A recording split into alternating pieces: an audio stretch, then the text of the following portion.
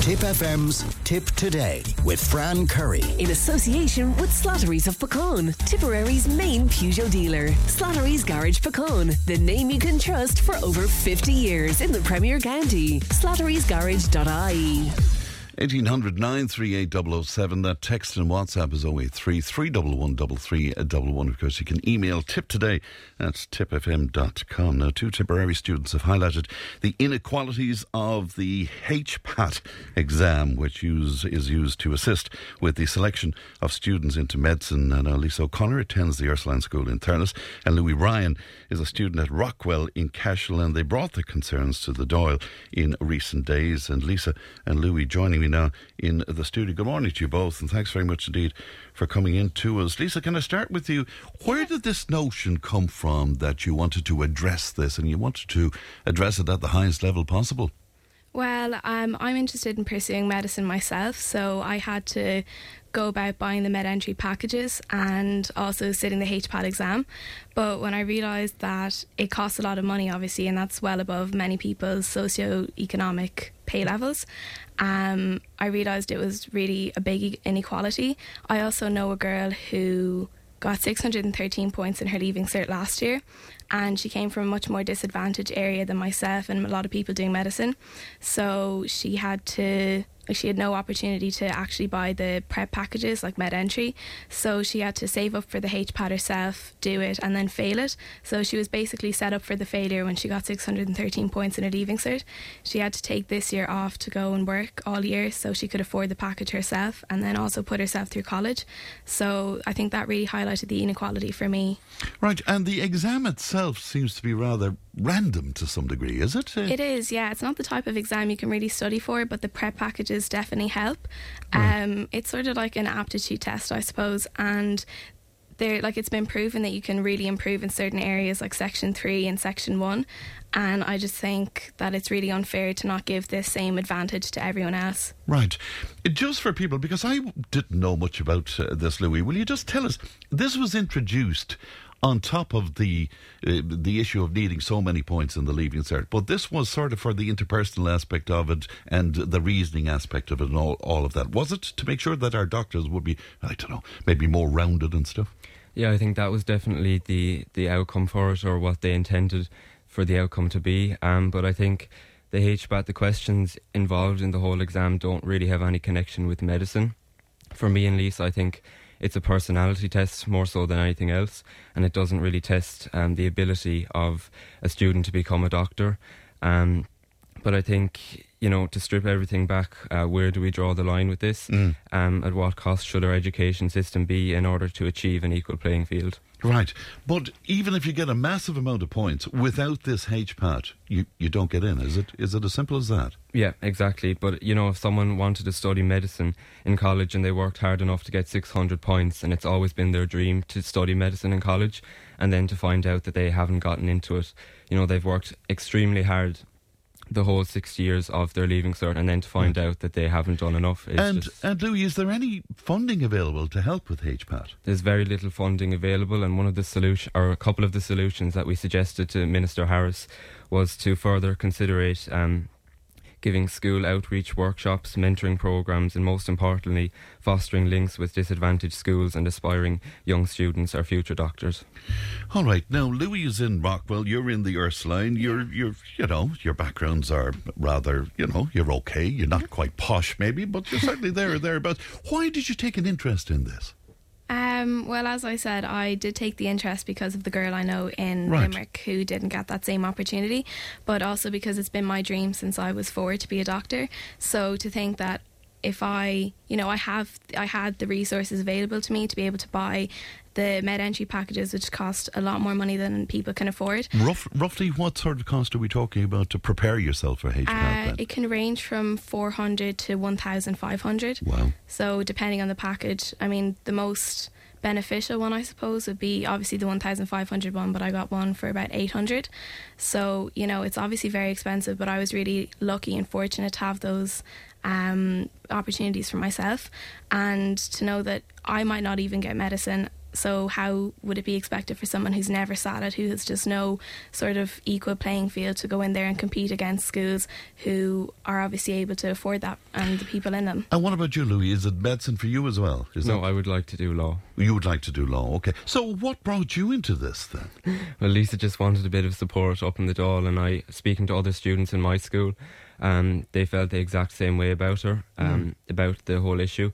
I know one student who got the 70th percentile in the first year, so that's 70% out of 100, and then 50 in the second year, and then it was, I think, 60 in the third year. It's the same person? The same person, and they studied it for 3 years consecutively, and then they're still trying, it's their fourth year now, trying to get back into medicine, and so hopefully they'll get it this year, but who knows. Right, so has HPAT failed in its aspiration, like, to create doctors who are more sort of rounded in terms of having all the interpersonal skills as well as the brains? Yeah, I think so, definitely. One issue or one point just to highlight, an Australian company, I think, makes the exam, and it has nothing got to do with the Irish education system. And we have one of the best education systems in the world, if not the best, here in Ireland. But money always wins, in our opinion, or at least for the most part. But Minister Harris now has the opportunity to, he has the power to change that within our education system, so we hope that we will see that. So you got to meet him, you got to address him. What was his reaction to you, Lisa? Well, we found out that, first of all, the government can't actually take the HPAT off the requirements, so that's something that the colleges put on themselves. But, they do provide most of the funding to colleges, so if they really wanted to take it off, it could happen. But I understand that, it's not exactly their choice. So they can, well, what we suggested, our main solution was funding, because in terms of, government funding, it's not an awful lot, and it'd be quite a small amount in consideration to like what they have to pay for a lot of other stuff. And another solution was, that they gave us, was to create more places, but I don't think this actually addresses the issue at hand. I think, he said his solution would be to try to create over 200 places throughout the next 5 years. But this doesn't really address the issue of the HPAT and the inequalities in the HPAT. This just brings down the points a bit. But, you still have to do the HPAT. It's not going to bring them down enough that it's going to be an equal playing field. Do you know what really concerns me is, was he aware that this was a problem until you addressed it? Not really. I mean, I think he understood about the HPAT and everything, but I'm not sure that it was quite highlighted to him in the way that we did before that. Because we're crying out for doctors. That's exactly what I was saying. So you'd imagine that this would have been known and spoken about previously, but obviously not. Is there something similar where law is concerned, Louis? Is it? No, it's just a straight leaving cert points, and then you just get into your college course. But then there's exams after college, so if you want to be a solicitor or barrister, but that hasn't any connection with the leaving cert at all. Right, but still I have to put it to you that, that disadvantage is an issue here. We don't hear about many disadvantaged people who end up being barristers or lawyers, really, They do give bursaries, actually, for... Do they? Yeah, in Trinity and in UCD, I think, for people who do law. The government provides bursaries on a, individual level. Is that something that you think should be applied to medicine? They were saying that could be a solution, but again, I don't think it's a really viable solution, because medicine's become really elitist, I think, in my opinion, and it's really seen as a more elite profession. So if only the top schools and the top earners, their parents, are able to put them through this, and then they get into college and get to do medicine, then where's the funding really going? It's just going into the pockets of the more wealthy. So I don't think it's really viable to give this money, a bursary, to people who already have the money. So I think it needs to be given before that, to give people who don't have the money an opportunity to get into the course. So it needs to be focused, is what you're saying. Yeah. Really. Yeah. It was Deputy Michael Lowry who highlighted this to us. He's been very helpful to you, hasn't he? Yeah, we'd just like to take this opportunity to thank Michael Lowry. He organised the whole meeting for us, and when Lisa went to him and expressed her concerns, previously she, I think, got in contact with Minister for Education, Norma Foley, but it wasn't her area to kind of have the meeting about this issue with us. So we'd just like to thank TD Michael Lowry for all his help in organising the meeting. Very good indeed. How will you measure the success of your meeting? I mean, I presume you're not going to just leave this now, are you?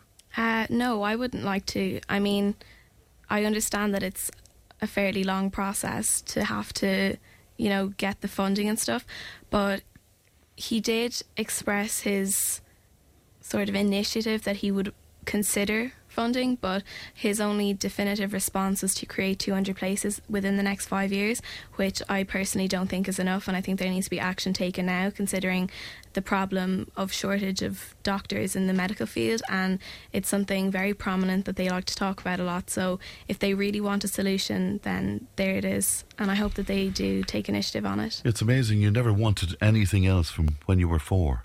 No. Is that incredible? Yeah. Yeah. And you never wavered from that any way along the way, no? Last year I was kind of considering doing law, but I went back to my roots. Did you? Yeah. Yeah. And tell me, will we be able to hold on to you? Because we're not able to hold on to our young doctors and stuff, so... No, I know that. I would like to do all my exams in Ireland and everything and specialise in Ireland, but I obviously want to travel and things as well, but I would definitely like to end up doing medicine in Ireland. Would you? Yeah. And when you say specialise, have you something in mind that you'd like to specialise in? I'd really like to be a neuroconsultant or a neurosurgeon. That would be the dream, wow. You know. Wow, okay. So a lot of years of study. Probably about 8 or 10 years, is it? Well, there's 6 years of undergrad, and then there's 4 years plus another 2. Yeah, about 12 years altogether. Wow! It's a long time indeed, but it's something you'll embrace and you look forward to. Yeah. I guess. Well, it was lovely to meet you both today. It's terrific. Will this make you sort of be more conscious and socially aware and all of that now, Louis? Will you pursue other things like this? Yeah, hopefully. I think Lisa got in contact, or the education correspondent of RTE News got in contact with Lisa, so hopefully something will foster from that, but it definitely makes us more socially aware for those people who maybe don't have a voice to speak and who don't have the funding and the resources. But as I said, we have the best education system in the world, so the government has a big opportunity to stand up here and to really fight for those people who can't for themselves. Yeah, well done to you both. It was a real pleasure to meet you today. Thanks very much for coming into us. That's Louis Ryan there and Lisa O'Connor of the Ursuline. Louis, of course, in Rockwell College. Thanks very much indeed. It's 9:43. I'll be right back. Tip FM's Tip Today with Fran Curry. In association with Slattery's of Puckane, Tipperary's main Peugeot dealer. Slattery's Garage Puckane, the name you can trust for over 50 years in the Premier County. Slattery'sGarage.ie.